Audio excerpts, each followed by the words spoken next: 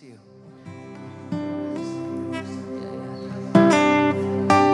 Good morning. Listen, I just want to share a few things here just as an exhortation, but how many of you have had, and I want to see the other room in a second here too, or you can cue it up, but I want to see the response. How many of you have had an abnormally difficult week? Just keep your hands way up. I'm raising my hand, by the way. Okay, there are a lot of people. And, I didn't know what the response would be, but I had a hunch based on what I was going through, a really tough emotional week. And I want to encourage everybody because there is, some of you might not believe in spiritual warfare. You might think like spiritual warfare, like, I don't know. Well, that just doesn't mean that it doesn't exist. It means you're clueless, right? Because there's real principalities and there's powers at play in this world. And Jesus is bigger than them all, but the enemy uses our weaknesses. He uses our insecurities. And that's why it's so vital we get rid of past woundedness, insecurities, filters, residues of the world, because that is how he gets into your heart and your mind and starts playing around with your life. And we have the power to overcome everything the enemy throws our way. And with this prayer stuff, I want to keep clarifying what is happening in our midst. And like I have shared before, I haven't figured this all out. And I haven't figured out where we'll be in a year from now or 5 years from now. I don't know where it's going to lead us to. All I know is I am so confident, full of burning conviction that this is not something we take lightly or that we become complacent in. Like we are in a giant test before the Lord to see if he can entrust us with more valuable things, more responsibilities, more sacred things. Like this is our test as a community. And, number one is this thing is affecting our personal lives and hearts.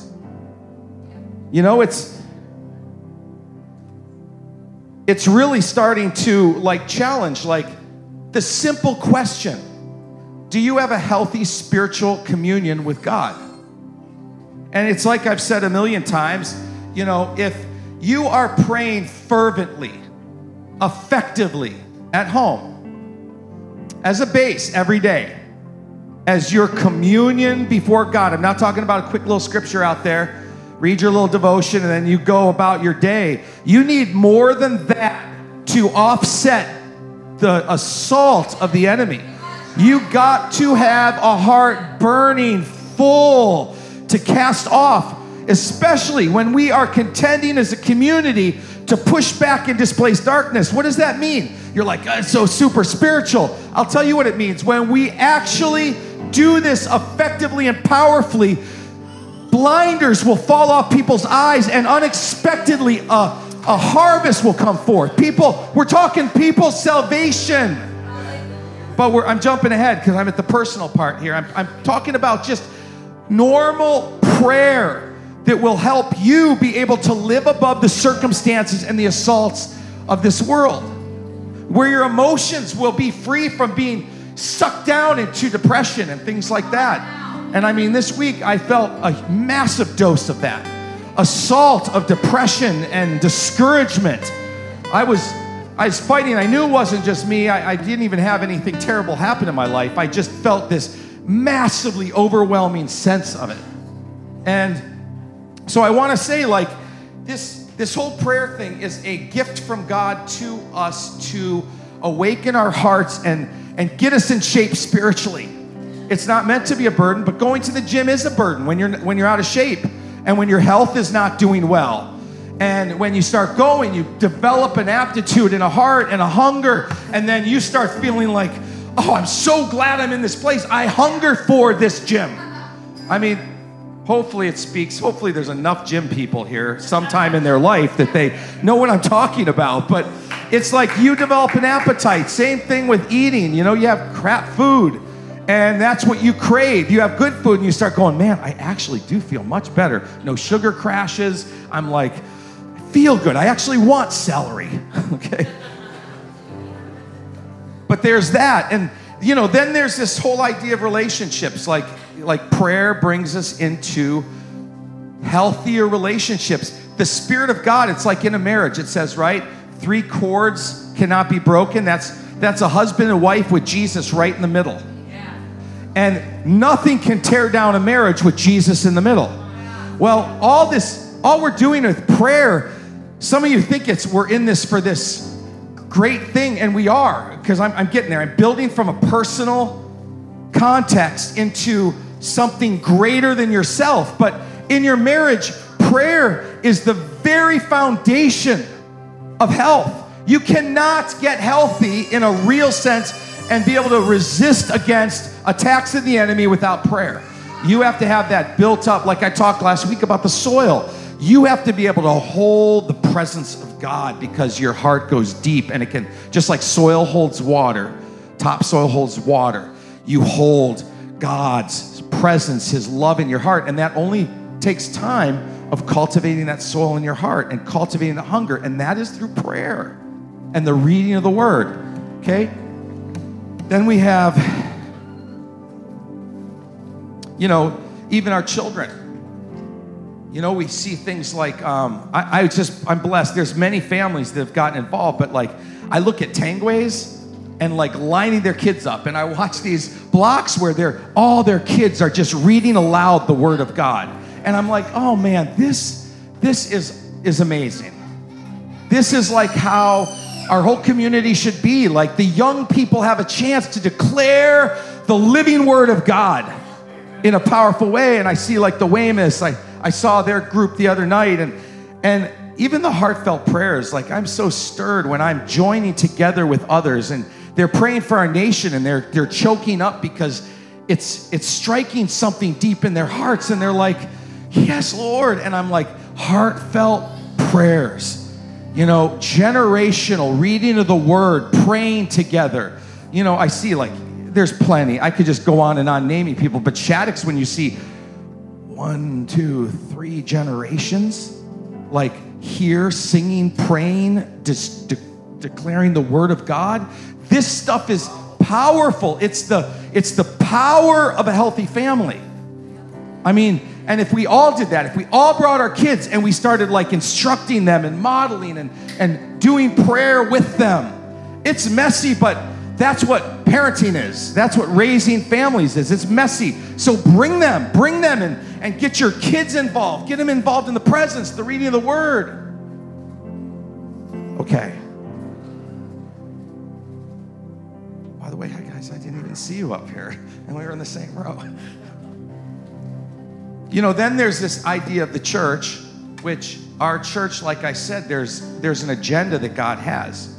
There's a reason He came here. February 19th, 77 days ago. Wow. 77. 7. We could talk about that, but for those prophetic people, your antennas are popping up going, woo! Right? We're just 23 days away from Pentecost. I believe God, it's a significant time.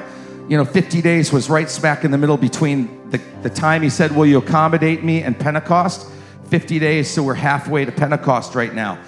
And so for our church, I believe when He said, will you accommodate me, it was a request, like, Crossing Life Church, would you accommodate me? Would you like take care of me with worship and prayer and just declaring my word from this outpost? Would you do that for me? And we said yes. It was across the board. People just responded in a supernatural way. Now the sexiness of that's diminished, right? That like initial like, woo, yeah, let's go. And we said, yeah, let's go for the first week, and it was intense and powerful, and everyone was like, ah! And then they're like, oh wow, I can't sustain this. And then we started growing and stewarding together and walking it out together and taking care together as a community to accommodate God. And then we saw things start to shift, a lot of different things in our midst.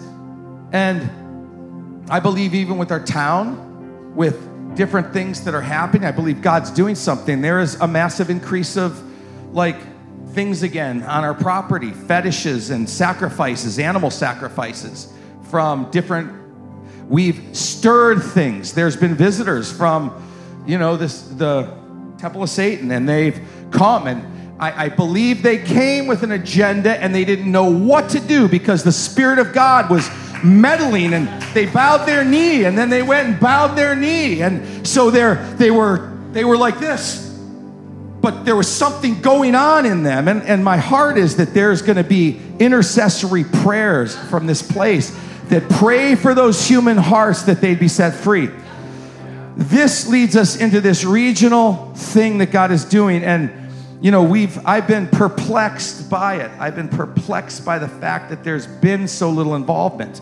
But we've been meeting with pastors. There's a lot stirring where people are just, and I would think about it. I would think about, like, what if this happened in Manchester, and how many of us, including our leadership team, would be going regularly to reinforce and stir that, right? So there's a real, churches and pastors are busy. But I do believe we're getting ready to meet with a larger group from Manchester that are going to come and sow in. But it's never taking away from this primary thing that I started with our family, our community, the Crossing Life Church, being called to keep the fire burning on the altar. And he's training us in so many ways. He's doing deep things in our heart. And I want to end with this clip really quick.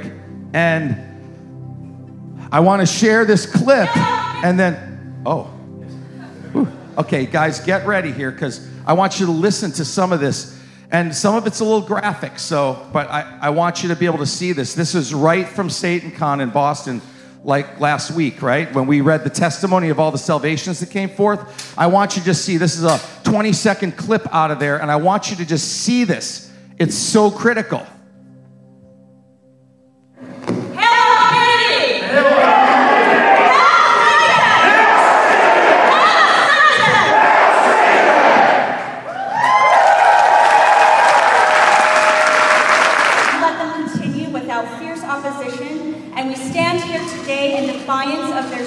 Destroy their symbols of oppression. She said to defy their seed and destroy their symbols of oppression. And that's the Bible right there.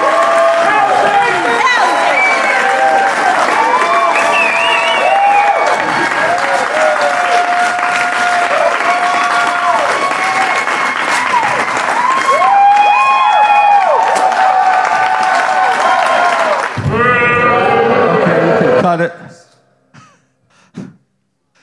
I wanted to show you that because we're not talking about some spooky, way out there, not happening kind of conspiracy thing. There's a real mounting up of the forces of Satan. And it's not meant to be some ethereal thing. It's meant to get inside human hearts and destroy them. And there's a reason there's real stuff taking place here, because when we lift up a beacon of 24/7 day and night prayer, like Psalm says, right? Day and night, just crying out to God. And it's a little beacon right now. And it's just kind of surviving on a smaller percentage. And folks, I'm telling you, if we would just get, some of you might think, well, I'm doing it. I'm like, every day I'm there. I'm helping keep the fire on the altar. I am not talking to you. Those of you who aren't here, pouring out in a regular way as part of our community. I know you're afraid. I know you don't know what to say. Figure out what to say. Overcome your fear. The love of the Lord is so powerful. And I'll tell you, if the 50% or so that didn't really participate at all would, this thing would be explosive and effortless.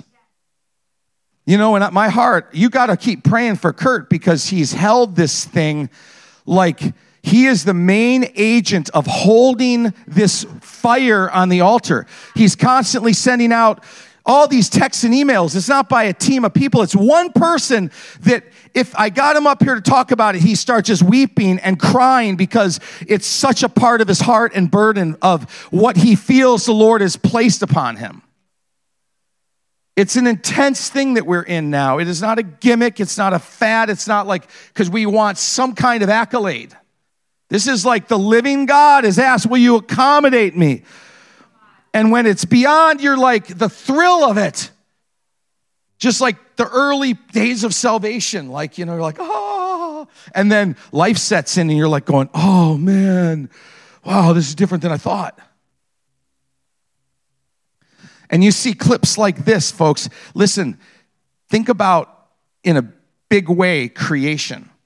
Think about how creation is groaning. I'm talking the trees, the rocks, the ground, just going, oh, they're defying the creator of the universe. They're destroying the word of the Lord that's been around for centuries, millennia, written through thousands by the inspiration of the Spirit, and people have laid down their lives, and the blood of martyrs is in that very ground, crying out, no, the Lord is supreme. And then, folks, we have been given this invitation, not even just truth in the word. We've been given an invitation to say, don't worry, rocks and soil and blood of the martyrs. Don't worry, trees and sky and moon and sun. You can rejoice because Jesus Christ is alive and he's preeminent and he's above all. We will declare it. And I'm telling you, I truly believe all creation, including the trees and the rocks, let alone humans, when we open our mouth and we declare day and night about the greatness of God, and we read this word that's being torn up and celebrated by Satan, we just open our mouth in the slightest way and release one scripture from the word, and all creation's like, forget about anyone else in the room because there's probably only a couple. But all creation is like, yes. It's like water to my roots to hear. Yes, the word of the Lord endures forever. And I mean, like there is a cosmic thing going on here. Like your voice engages all creation to say, yes, finally, to hear someone praise him, to release truth and declaration. Can you see this?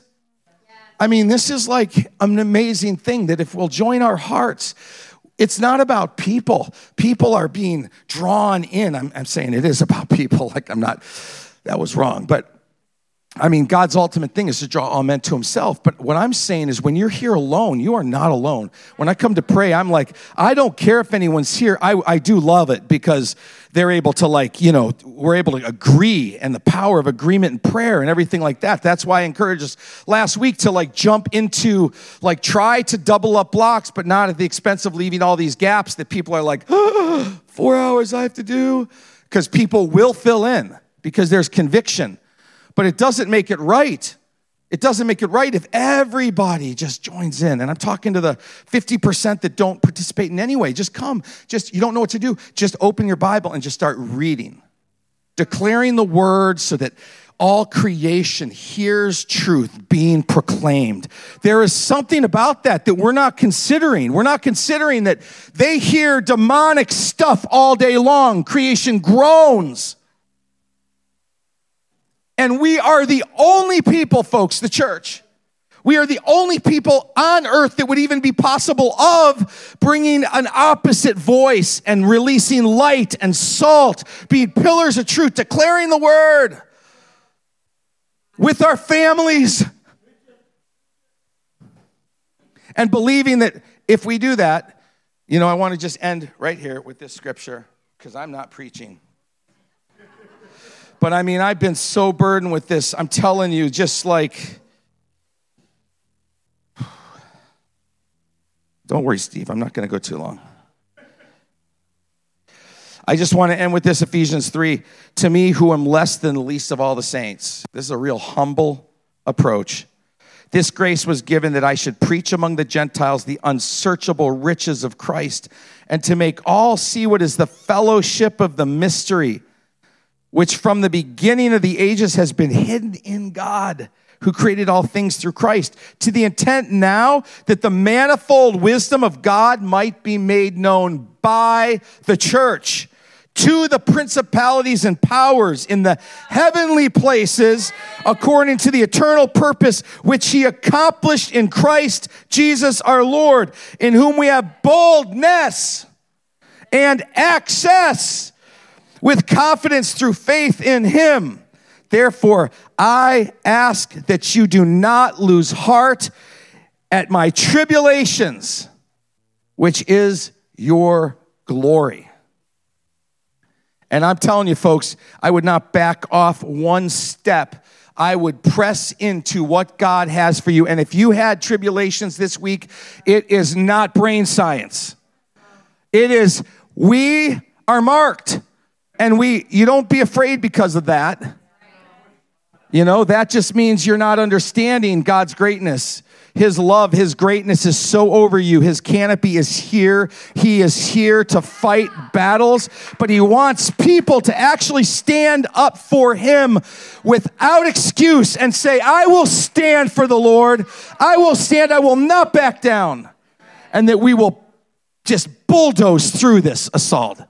And that we'll see the glory of God, and then we'll laugh like he does. He, in the heavenlies, he laughs at his enemies, sends them in derision. And I want to charge everybody, especially those who haven't been involved, come and begin to dip your toes in prayer and get your spiritual life in shape. Amen.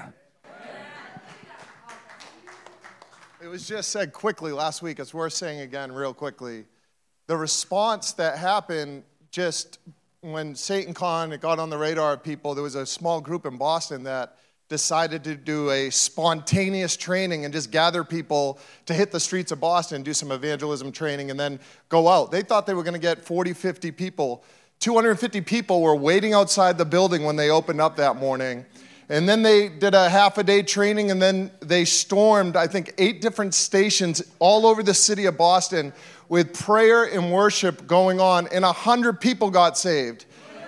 And that just blew me away. 8 years old to 80 people sharing their faith for the first time. And God's response to this thing is like what the enemy intended for evil. These 100 people that got saved, that would have never happened if SatanCon didn't come to Boston. I just believe that, God works these things, the mystery of his purposes that just defies the intentions of the enemy's camp in our midst. And if the church is responding right now, all over the earth, the church is responding and saying yes to him, and he is going to win. He is going to win. Yeah, I forgot something too. We wanted to end with blowing away the decibel level of the Satan worshipers watching the Bible be ripped up. Let's just let a sound burst erupt from this place just to put them on notice. I mean, if we could all be a shofar, we'd all just blow a shofar right now, then everything would be official. But we don't have that. So open your mouths and let's shout unto the Lord with a sound of triumph. And let's just release praise.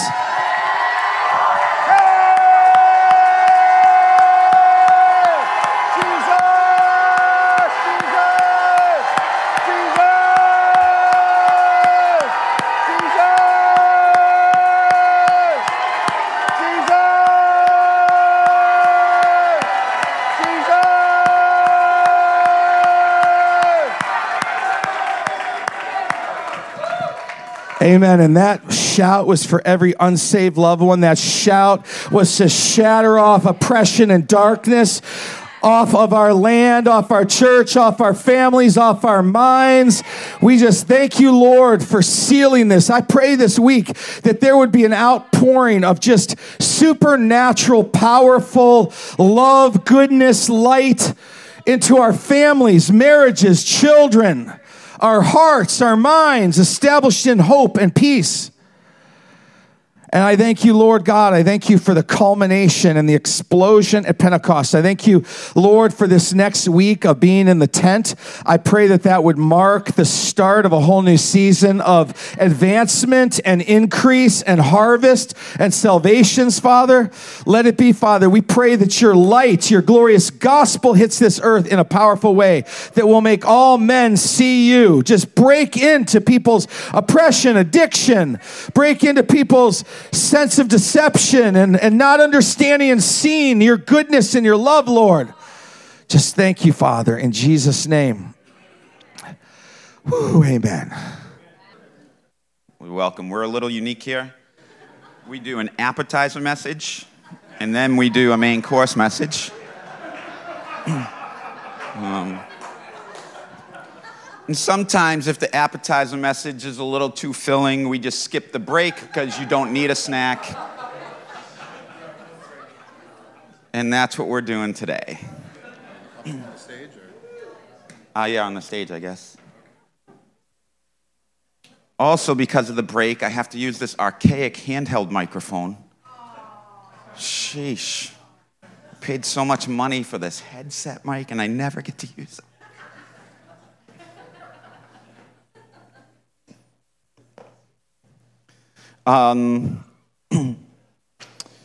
And as those of you guys who know here, you know I don't normally sound like Marvin Gaye, but today my throat has decided to drop a couple octaves.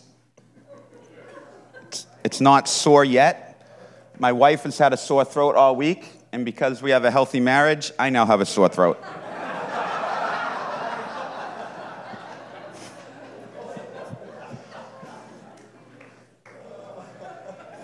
It's well worth it.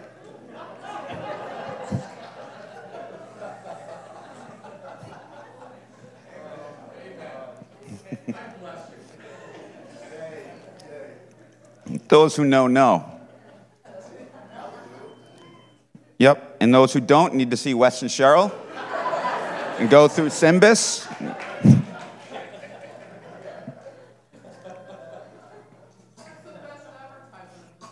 Right? That's what I'm saying. I'm really just trying to find where my stuff is, and I'm just delaying with some humor. Found it. I want to talk some about this idea of, surprise, surprise, the church and the proclamation. And I'm going to preach this probably every single time I ever preach for as long as I live until we see the glory of God come through the church like Scripture says we should see.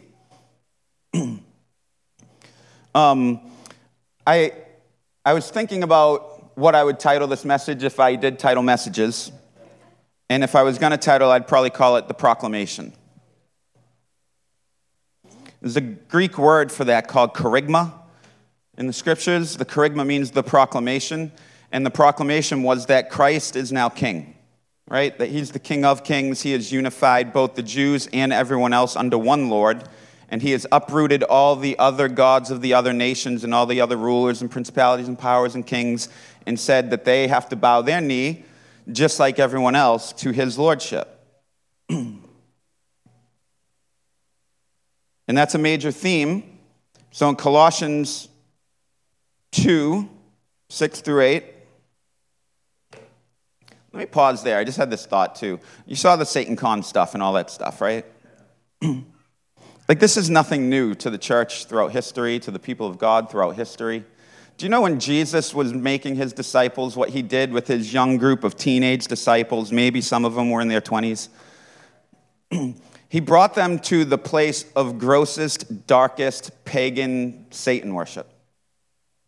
He walked them all the way up to the most northern part of the land where the influence of the temple was at its weakest, and the people who lived up there worshipped all sorts of gods, and there was an entire temple to the god Pan, P-A-N. And he brought them there, and this place was called the Gates of Hell. They did child sacrifice and worshiped goats and slaughtered animals and worshiped them there. And he brought his disciples there, the place they had been taught their entire life not to go because it's wicked. Because that's where the darkness is. That's where the evil stuff is. Don't go there. You might be influenced. You might get caught up in it. you might be made unclean through it. And Jesus brought them right to that gate of hell. And he asked them, in that place, who do you say that I am? It was a challenge, it was a confrontation between light and dark. And he brought his young, growing, learning disciples. He was not afraid to bring them right to the very gate of hell. And he said, who do you say that I am? And they said all the things they thought. You're the prophet. Some people say this. And he said, Peter, who do you say that I am? He said, you're Christ, Son of the living God. And Jesus looked at him and said, you didn't get that from your own flesh and blood, Peter. You didn't come up with that your own. God just gave you that revelation. And upon this truth that I am who I say I am, that I am the King of kings, the Lord of lords, the ruler of all things, that every power in heaven, on earth, and below the earth is going to bow to me. Upon this revelation, I'm going to build my church. He didn't say, upon this revelation, I'm going to go kick their butt for you and you guys will be safe while you watch. He said, I'm going to build my church. And then not even the gate of hell itself and this stuff will prevail against that. Do you understand? This is God. David, long before this, said this in one of his Psalms. Why do the nations rage and plot vain things against our God and his ordered one? It says that he sits in the heavens and he laughs.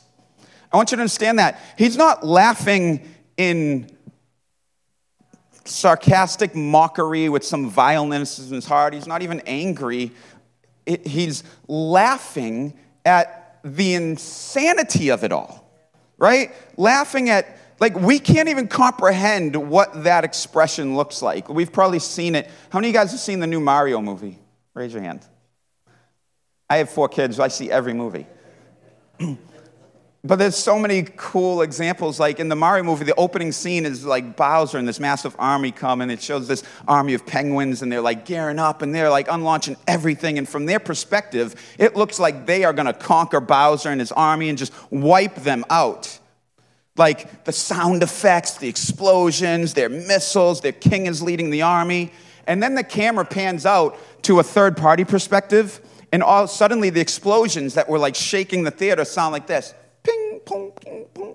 Because it's a bunch of tiny little penguins throwing snowballs at monsters that are coming at them. And the whole point was to say, like, it brought you, like, wow, what a fair battle. And then when you get actual perspective, you're like, oh my God, that's embarrassing. And God sits in the heavens from this perspective and he laughs as he just puts his enemies in derision, it says. And then he proclaims who he is, and he warns them, now, come kiss the Son, lest he get angry. Do you understand the picture David is presenting? He's presenting a picture from God's perspective. He's saying, this is foolishness, guys. It's foolish. God's laughing. For he has a king that rules on Zion, and he is the one that you need to bow to and kiss that son before he gets angry with you. You don't want to see him angry with you. Right? And like Noah said, in the midst of this, what does it do? Well, it led to over 100 salvations of people coming to Christ. And you know, this thing was supposed to be considered the largest gathering of Satanism in the history of Satanism in Boston. The largest gathering. 800 people from all over the place gathered together in this hotel auditorium to tear some pieces of paper out of a book and make some symbolic gestures that makes God laugh. We have hundreds, if not thousands of churches in America that gather weekly with more numbers than that. Weekly. Like every week, no big deal. Don't have to call a special meeting, gathering from all over the globe. Weekly, churches across just the United States gather as if it's normal with more numbers than that. Now imagine if more than just 5% of the people in each of those churches actually prayed consistently. because those are the numbers. And you all know it right now. All of you are saying, yeah, it's true. It's not a mystery why a church would struggle at the idea of coming down and praying for 1 or 2 hours a week. Like, it's only hard because the value on such a thing isn't owned. It's not seen, right? And you can say, no, I do value prayer, but you don't value it enough for a little bit more inconvenience, right? Like, the church of God is supposed to be a house of prayer. That's just the call of it. And the assumption that has proven to be wrong throughout modern history is that the Christians who are making up that church are praying. But it's just clear that it's not true. And we can all pretend the emperor has his clothes on and go along acting like, yeah, it's clear, everyone prays. When it's not. This is how we know, guys, that there have been, and I'm not picking any one person out because there's been too many to pick out just one, who have said, I don't know what to pray. I can't go and pray. I don't even know how to do that. I don't pray good. What does that mean? What has the church done and what has the church taught if we have a whole body of people who are in that place?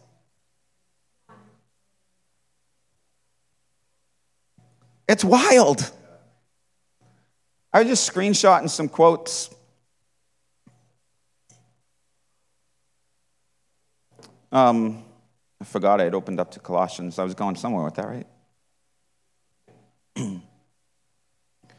This quote is from a man named Samuel Chadwick. He was a man of prayer. He said, the one concern of the devil, remember those big scary guys up there, is to keep Christians from praying.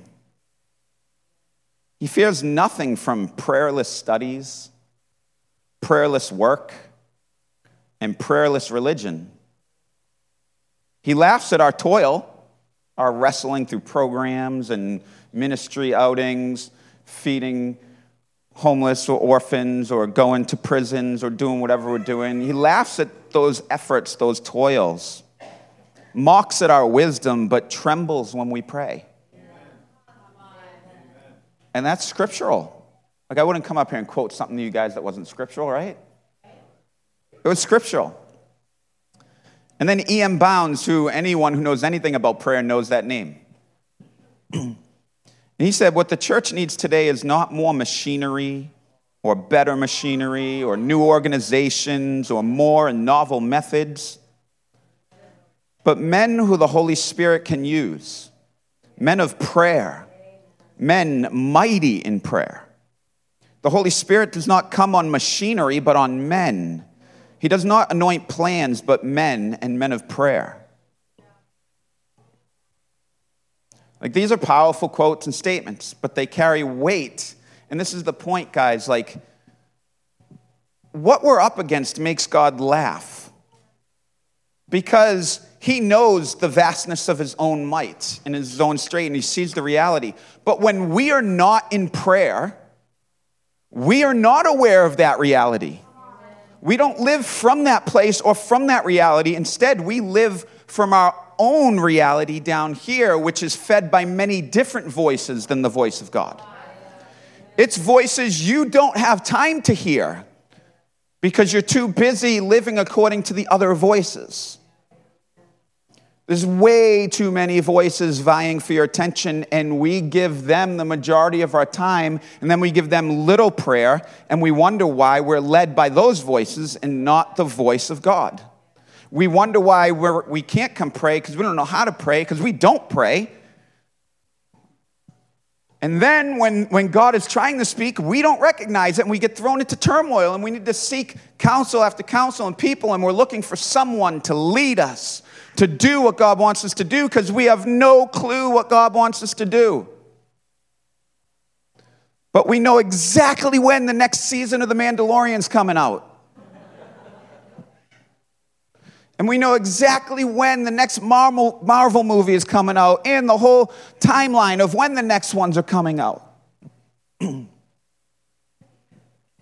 We're well aware of those. We are tapped in to the political commentators and all their voices on either side, on every side. We're tapped into the cultural models. We know exactly what clothing line is in style today, what purses are really blinging today, what teams are in first place and doing good in the playoffs. We know the stats of those guys that are leading our teams. We can sit around the water coolers and discuss those stats off the top of our head. We don't even need to Google them and look them up. But if someone says, where is that message Shawn was just quoting today about God's manifold wisdom being expressed to the powers in the heavenlies? Let me Google that real quick. We don't know God's stats by heart because we're not in it, because we don't value it enough. And then we wonder why the church gets all shook when 800 people come together in cosplay. In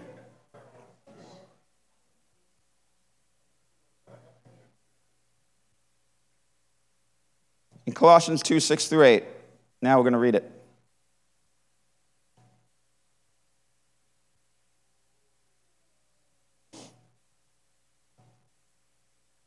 And just to be clear, because I got to do 3 warnings before I read this. I'm not downplaying the fact that we have an enemy. I'm just downplaying the enemy. Do you understand?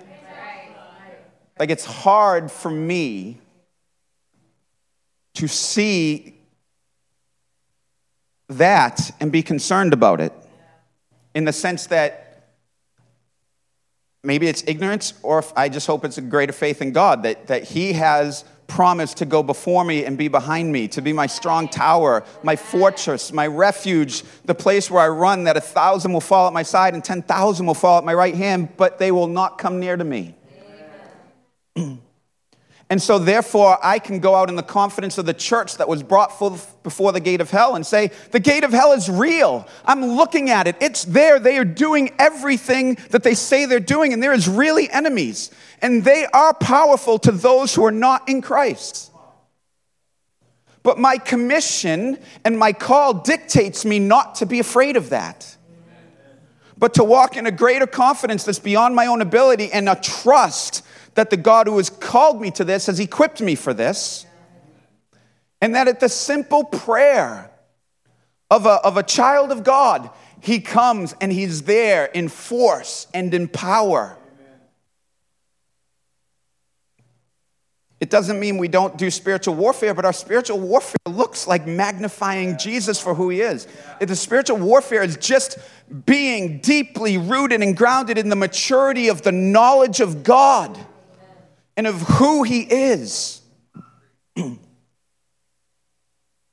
So then, just as you have received Christ Jesus, your Lord, just as you have received him as Lord, continue to walk in him, being rooted and built up in him and established in the faith, just as you were taught, and overflowing with gratitude. Be careful that no one takes you captive through philosophy and empty deceit based on human tradition, based on the elements of the world rather than Christ. And this is what was resonating in me. At first, I was like, I want to just do a deep dive in the book of Ephesians because the book's awesome.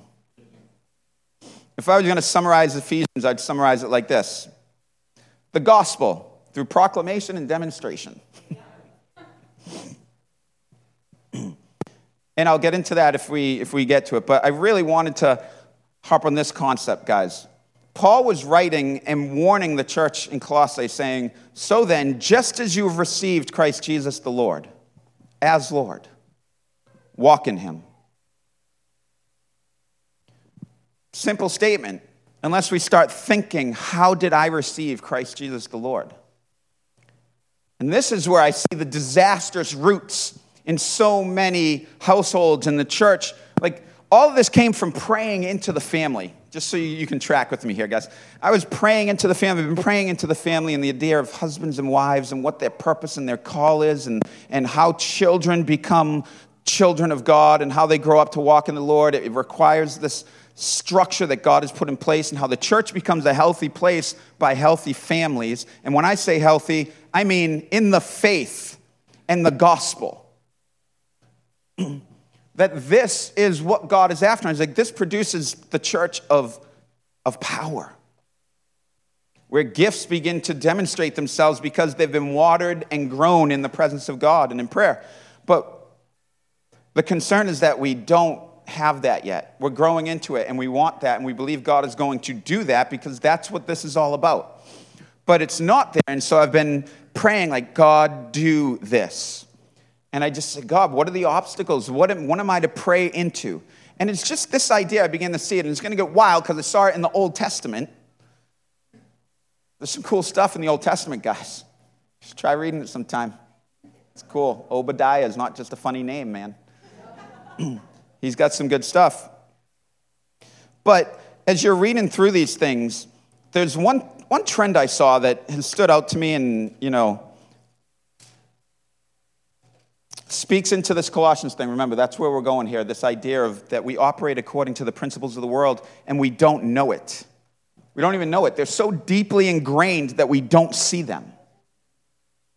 We think it's right. We see it so often with these concepts of, I don't want to get into rant, but like modern psychology and all the language and the ideas, like we're going through that in Antioch right now, so it's fresh in my mind. And it like burns in me so strongly. Like in our last cohort, I had to keep stopping from going on rants. It was like, we got to stay in the material because this is ludicrous. But like when you see like just the church's emphasis on this idea of emotional health, right? And the different language that you come through it, all of it, right? Psychology is just the modern attempt to understand the human soul. You understand? Except they don't believe in the human soul, so they call it the psyche. And then, from a godless perspective, they try to understand it, and then they establish rules and laws. And then, because their language and their attempts bring solace to your soulish needs, we feel, oh, it works. It really does. And we create this second gospel that's not the gospel. Where the gospel says you want health from your soul, repent. Repent. And live according to the teachings of Christ and those principles, but we don't. So I don't want to get on a rant. My point is here, we are living according to principles of this world, and we don't even see it. And we use all of its language every day, and it's all throughout the church. And then we think it's what we need because it brings soulish comfort. Yet it doesn't touch your actual issue, which is sin and repentance of it. Anyway, in a nutshell, guys, Israel had an amazing leadership built when they were first born. It was God. God led Israel. And he did a fantastic job. But the people didn't want that because it didn't leave any room for them to have their own way. And we know this because the one time the leader God appointed, Moses, took a vacation up a mountain, more like a sabbatical. It was about 40 days. When he left, they were like, all right, let's worship God the way we want to now. And they created a golden calf, and they began to have a party. And they called him Yahweh. They didn't say we're having a different God. They said, this is Yahweh, the one who brought us out of Egypt. This is what he looks like to us. Let's worship him the way we'd like. And we can live the way we'd like. And he does. And Moses comes down and says, that's not good. Guys, stop. Throws 10 commandments. All sorts of cool things happen, including the earth opening up and swallowing people. You can read about it. We don't have time right now. But it moves on. And he establishes judges to lead them because they had rejected God. And then these judges are up and down. And so the people start demanding a king. And God says, I'll give you a king, but the king is going to be the type of king after you. And he's going to take your things. He's going to tax you, and he's going to take your young men, and he's going to bring them into the army, and you're going to regret having a king that you want, but I'm going to give him to you because you're demanding him. God had always planned on giving them kings. He promised it to Abraham way, way back at the beginning. From you, Abraham, kings will come from your line, he says. But they get a king after their own image. And this king does not follow God. He's concerned about himself and the people. He falls away. God raises up a king after his own heart, this man named David. David lives so rightly before the Lord and does not allow for any idols or false gods, and he lives with a heart before the Lord, so much so that God makes an everlasting covenant with him. Promises to David, you have followed me so well that you will never fail to be someone from your seed on the throne. Ever. And in your line, David, will come the Messiah. This is what we see through scriptures. So, David has a son named Solomon, and Solomon falls away from the Lord and does bad things, and God says, this is bad, but because I promised your father David, I'm not going to rip the throne from you. But you're going to suffer. So Solomon has a son named Rehoboam, and Rehoboam is worse than Solomon and strays, and so the kingdom gets split. 10 tribes go away, get stripped from David's line, but because of the covenant made to David, God keeps Judah and Benjamin under the control of David's seed. And this splits the kingdom into 2 kingdoms, Israel in the north and Judah in the south. That's your history lesson. Now, what does this mean? It means this, that the king of the northern kingdom was a man named Jeroboam. And what he did plunged the northern kingdom into a never-ending dive to destruction through God's judgment over a 300-year period. What did he do that was so bad? This is what he did. Because he was afraid the people in the northern kingdom might return back to the southern kingdom and join Rehoboam again because of how often they'd have to go to the temple to worship, which was down in the southern kingdom, he decided he was going to create 2 places of worship for the northern people so they wouldn't have to go into enemy territory. And so he created a place in the northern part of Israel, in Dan, and what he created was a golden calf so they could come worship Yahweh. And then in the southernmost part of the northern kingdom, right on the border of the southern kingdom, he created in a place called Bethel another golden calf where they could worship Yahweh and make their sacrifices. Bethel was literally called the house of God. That's what the word means. And they named it that, and he put a golden calf there. And God judges Jeroboam. And he says, in 1 Kings 13, it says, a man of God came from Judah to Bethel by a revelation from the Lord while Jeroboam was standing beside the altar to burn incense. The man of God cried out against the altar by a revelation from the Lord. Altar, altar, this is what the Lord says. A son will be born to the house of David, named Josiah, and he will sacrifice on you the priests of the high places who are burning incense on you. Human bones will be burned on you. And then he goes on and continues to prophesy. And what we see this is, I want you to understand that. So there's judgment on Jeroboam as this king. And all he did was try to create, in his own wisdom, a political solution for the kingdom that God gave him. He did it in his own wisdom. He was thinking according to the principalities of human thinking, of the principles of human thought, and he allowed himself to make a decision as a king under the Lord that was disaligned with the Lord's will. And so he did that. And then his son, Ahijah, takes over. And it says this, that he followed in the sins of his father Jeroboam and did not destroy or tear down the altars in Dan or Bethel. Great. Ahijah had a son. Same thing, same story. Now, we're 3 generations out now. Ahijah and his son did some things. And it says that he continued in the sins of his father Jeroboam. Now, to skip to the end, guys, it goes on for 15, 20 generations. And every single king, without exception, read your Bible, fact check me, I challenge you to do it. I'll give you $5 if you read through all of 1st and 2nd Kings, fact checking me, and can come to me and show me a king that it doesn't say this to. Yeah, but believe me, guys, if you haven't read your Bible now, you're not going to do it for $5. I feel pretty safe here. Oh, whoa. That's right. I went there. Fighting words. Come at me, bro. Here's what happens. Every king, 5 generations, 6 generations, 7 generations, some of them, it says this, some of them tore down different high places and began to walk in the ways of the Lord. And it said this, but they did not repent or turn away from the sins of their father Jeroboam. And then in the southern kingdom, we see this same thing happening. Except the southern kingdom is the line of unbroken sons of David. The northern kingdom has uprisings and overthrowing of kings in their lines, right? So Ahab comes along and his whole family gets decimated by a man named Jehu. And Jehu is called by God, appointed by the prophet Elijah himself to go and destroy the wicked king Ahab and Jezebel, who had led the land into the worst idolatry they'd ever experienced.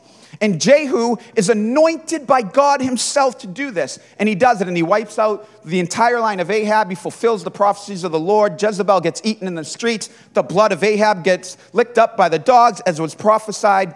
And the idols are destroyed. And every single prophet of Baal was rounded up by Jehu through some cunning techniques, right? He told them, we're going to have one big worship service to Baal. And he said, any prophet of Baal that doesn't show up will die, because I want all the forces of the prophet of Baal to show up. And he brings them all together, and then he has them all slaughtered for worshiping Baal. He was zealous for the Lord's worship. And do you know what God said about Jehu? He did not turn from the sin of his father Jeroboam. And because of that, the judgment of the Lord was still on the northern kingdom. What? This man was zealous for God to fulfill the prophecy and the call in his life. And he did it with all the zealousy you could come up with. And the commentary on him was, but he did not turn from the sins of Jeroboam by destroying the high places. What do you think Jeroboam thought of these high places? He's like 10, 12 generations out. He was born and raised just thinking that's totally normal. That is just life. That's where we worship. There was no word being preached from the law to them saying, hey, you only worship in the temple. You only worship the Lord God. Don't make any graven images of me. He had no clue. No one ever told him that. He never heard of it. He never read of it. We know this because the law has been lost at this point in their history. No one's preaching it. Jeroboam is following the Lord the best he can. His father taught him how to walk in the ways of the Lord. Elijah came and taught him how to do it. People, generations before, were like, this is how you serve the Lord, by going to Dan or Bethel and worshiping Yahweh there. And so in ignorance, they continue to worship the Lord in a way that is completely abominable to him. And even though they're striving with all their strength to live right, because they're ignorant to the truth, they are being held accountable for the sins of Jeroboam, not like some weird generational curse that passed on. No, but because they're still living in it. They're still doing those things, but they think it's good. They're teaching their children that this is good. They're teaching them the traditions of men as if they are the commandments of God. And God is saying, this is an obstacle that is keeping my presence from you, and you will be judged for it. And that seems harsh, right? It's happening even in the southern kingdom, those sons of David, where we have upshoots like Asa, who tore down idols. But he left the high places up. Jehoshaphat, who literally went out with musicians because the Lord told him to and won great victories, but left the high places and the Asherah poles up. Hezekiah, who literally had an angel go out and conquer 180,000 of the Assyrian enemies that had come against him because he decided to trust in the Lord, left the high places up. Then he had a son named Manasseh that was so wicked and so evil, it sealed the judgment of the southern kingdom. But he had a son named Josiah who was prophesied. And Josiah, I want you guys to see this. Josiah would have done the same thing as all of his fathers before him, except for during his time, the law was rediscovered.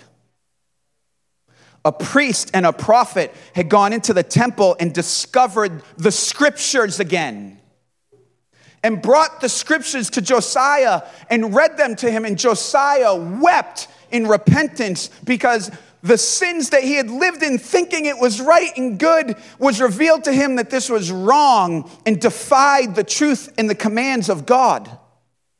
And so he repented according to truth and knowledge, not just according to wanting to be right with God. In other words, not from his soul, his feelings, his emotions, or doing what's right. Works-based type stuff. Instead, he saw truth and he repented, and his repentance was complete.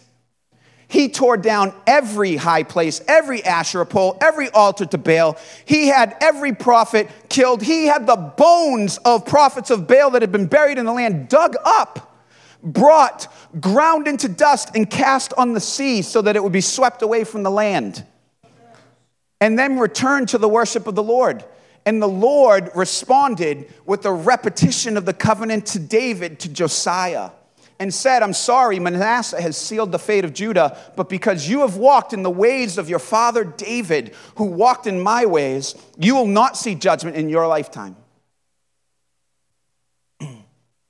This is what happened in the Old Testament. What is this? How does this relate to the New Testament? We don't have kings. You're a king and a priest before the Lord. You've been called into this position.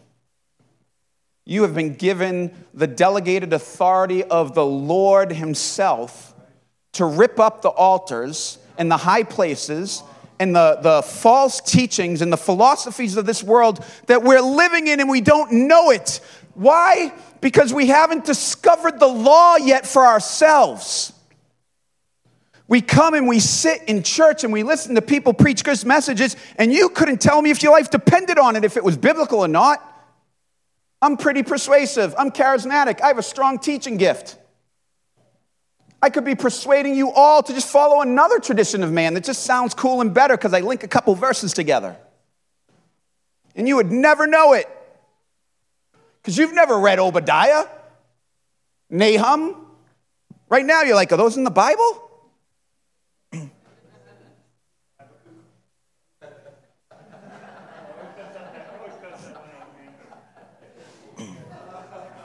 Guys, we all say them very differently, man. Unless anyone here speaks the original dead Hebrew, we're all in trouble, right? Habakkuk. It doesn't matter, guys. It doesn't matter. We all say James, and the book is actually called Jacob. I mean, that's just my point, right? Like, the point is, like, these guys weren't named James. That was an English name that came from, like, the 1500s. The New King James introduced to us the book of James when it's really the book of Yakub. There's some little information for you, free. Put in your back pocket for later. My point is this, guys. We're looking to discover truth. And where do we look? We go to YouTube for some cool preaching, some podcasts, when literally we have the self-revelation of the King himself at our fingertips. And we're walking in the deception of modern tradition. And we don't know it because our parents taught it to us, who had it taught to them by their parents, who had it taught to them by their parents. It's why in the first principles in Antioch, one of my favorite expressions is someone starts going off on non-scriptural ideas like, well, how I feel. If I hear the expression start with, I feel, I just immediately we know that's not going anywhere good, right? And I will say to them, no, listen, I'm sure you love your grandmother, but I don't care what she taught you. What did you get from the scriptures? Do you understand? My point is this. I love my grandmother. She taught me a lot of good things, but the authority is not my grandmother. It's here, and I need to be willing to vet all the things I've built my life on by Scripture. What does this mean? It means this, guys. In love, I didn't even preach my message. I didn't. Colossians was the first verse, and you know me, I usually have 10 verses, and I did. I had the whole book of Ephesians broken down.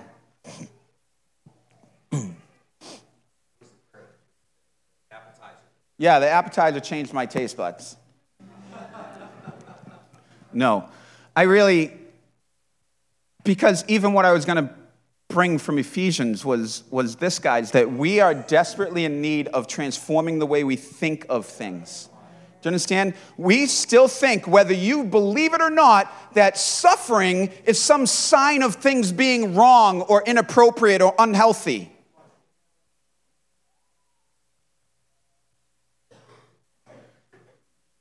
We think we still operate by the measuring stick of pleasure, happiness, self-fulfillment, justice, fairness.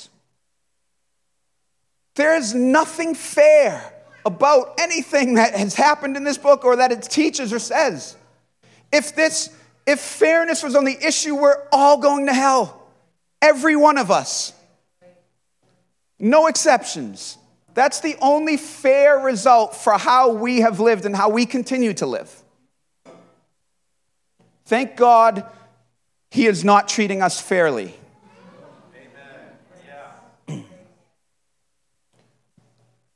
That suffering throughout Scripture is constantly told us that this is how we identify with Christ.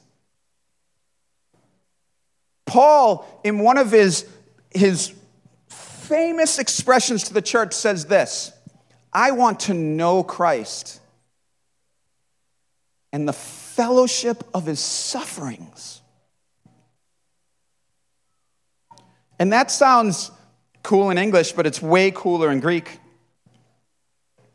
The word fellowship being used there is the Greek word koinonia, which doesn't mean hanging out. It means intimate knowledge of each other.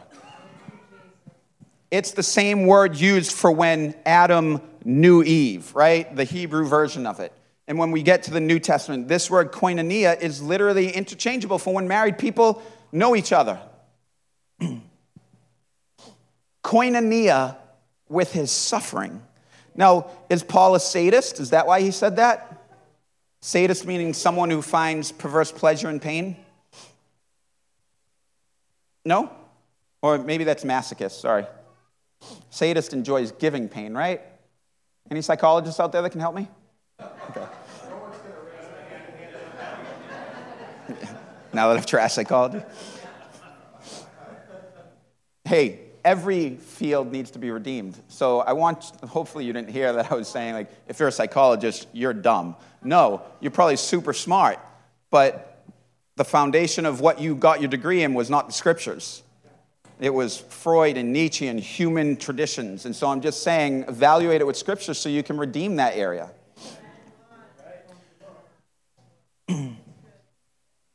Paul was not that.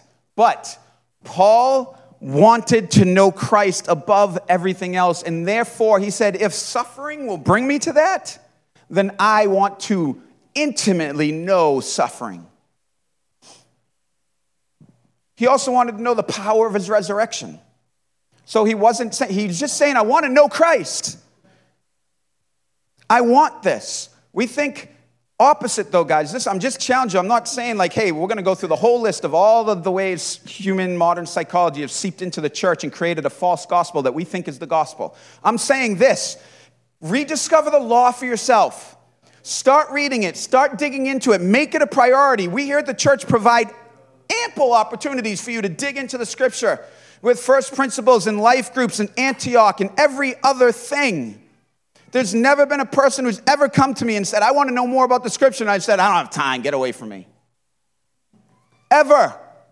And we've trained an entire team of people who are also available at all times, anytime, to help someone know the scriptures more. Do you know how many people come up to us saying, I want to know the scriptures more? Not a lot.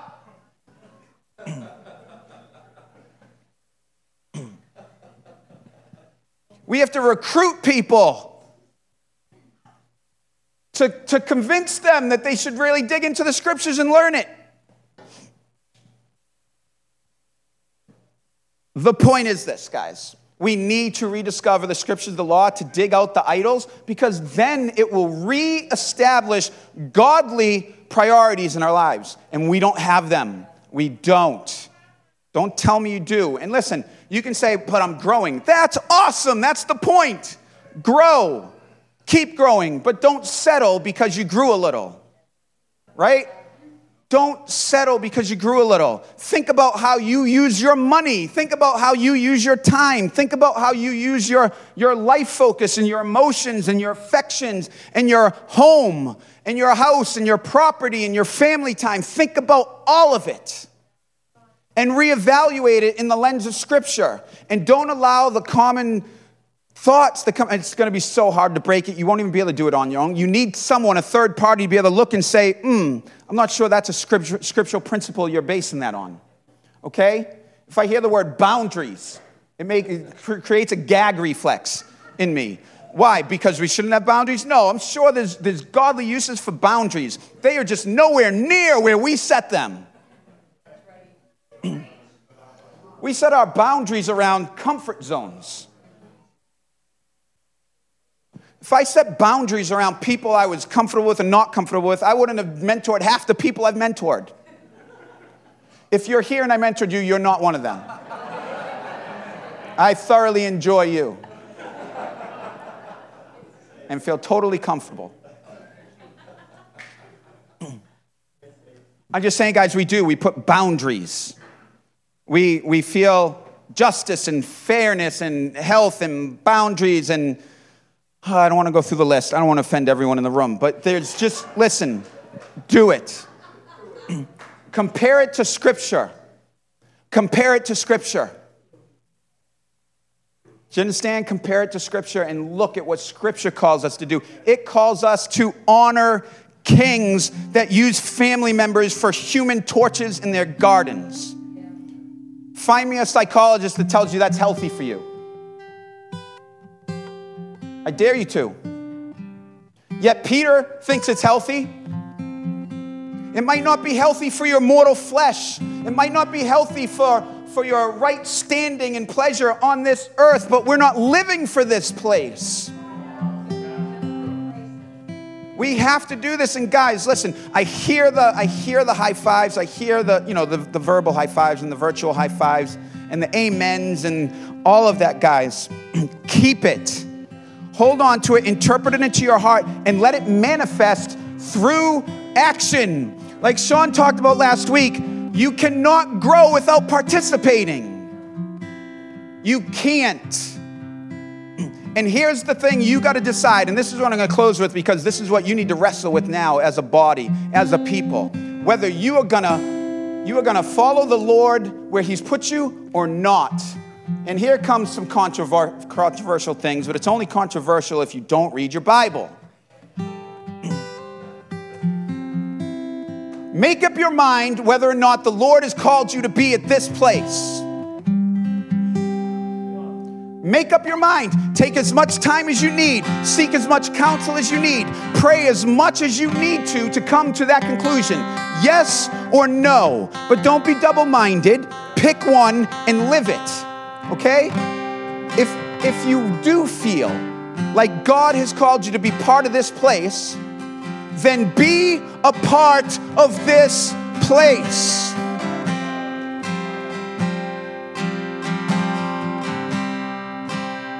Honor the Scriptures, which tell you to listen to the leaders God has put in this place. To submit to them as if you would to any godly person. Look at their lives. Test their lives. See if it's a godly life first. Do everything Scripture tells you. Take as much time as you need to do that. But when you've made your decision, live by it. Do you understand? And when those people that we're trusting to follow put a call out, answer the call. Do you understand this? And I'm going to use another example, and it's not humorous, so please don't laugh. For those of you guys who've seen The Lord of the Rings, and if you still haven't seen The Lord of the Rings, Sarah, can we do another Lord of the Rings night for these people? at the end, the final battle is lost. If not for this, guys, it's such a powerful scene. Tolkien's theology is so rich, it's so deep, it's so good and biblical. The king returns, and he is going to lose this battle if not for him going to rally an army of the dead who are left tormented as the dead. They're not allowed to leave this earth because they broke a vow to the king that they made.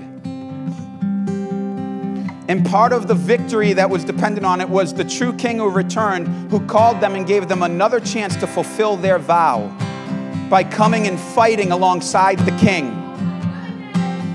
And they decided to do so, and they come and they sweep the battlefield and they bring a great victory, and the reward is that they were released from their bondage to go into their heavenly reward. This is something here, guys, where God takes these things seriously. I know we live in America by the principles of this world where we think we're just all independent agents, free to do what we want, when we want, how we will. When the scripture says, no, there's a king and your knee needs to bow to him. And where he sets up ecclesias with delegated authority and he said, you go be a part, it's because you have an offering to bring there. You have a valuable gift or offering to offer to it, to come alongside and give your life to this thing. This is what it comes down to, guys. Here's where the rubber meets the road. This is your altar call. If the idea of doing that causes inner turmoil and clash within your soul, and you start to feel angst or conflict or anger or judgment or anything that doesn't line up with Galatians 6 and the fruit of the Spirit, then you have a clash between the principles of Christ and the principles of the world that have been operating in your soul, and you have not known it. You know what the scriptures say to do when you have that clash? Seek the Lord, repent, and receive his truth. That's what we do. We seek the Lord and we repent. So take everything I just said with that thing. Take as much time as you need to decide where God has called you and where he's placed you. But once you have, live that. And when God has those types of people and those type of ecclesias planted, then he will be able to entrust his spirit and his power and his demonstrations behind the proclamations of those places. And all of that starts with the church becoming a house of prayer to the Lord for the nations. It has to. There's no other option. So Lord, we just ask that you would take this word that you've released and you would water it, God, that you'd anoint it with your Spirit right now, God, that your Spirit would do what only you can do, Holy Spirit. That you'd saturate this truth in our hearts, God, and this challenge for us to seek you, that we would take your word and we'd press it firmly against our soul and allow it to search the inner places. God, that it would eradicate the principles of this world that have hidden and have been understood, God, that it would cause us to find the high places of the world's principles in our soul. It would cause us to dig up the bones of the world's principles that have laid dormant and resonant and have influenced the way we think and live. That we dig them up and we grind them, God, and we destroy them and we release them and we receive the infilling of your truth. God, that together with all the saints, we would begin to know what is the height and depth and length and width of your love, God. Of your truth.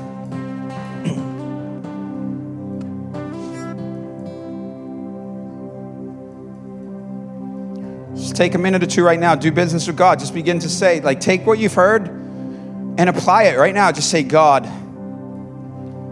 I know this is true. It feels true, God. Make this true. What do you require of me? What is it that you're asking? What is the steps? How do we do this?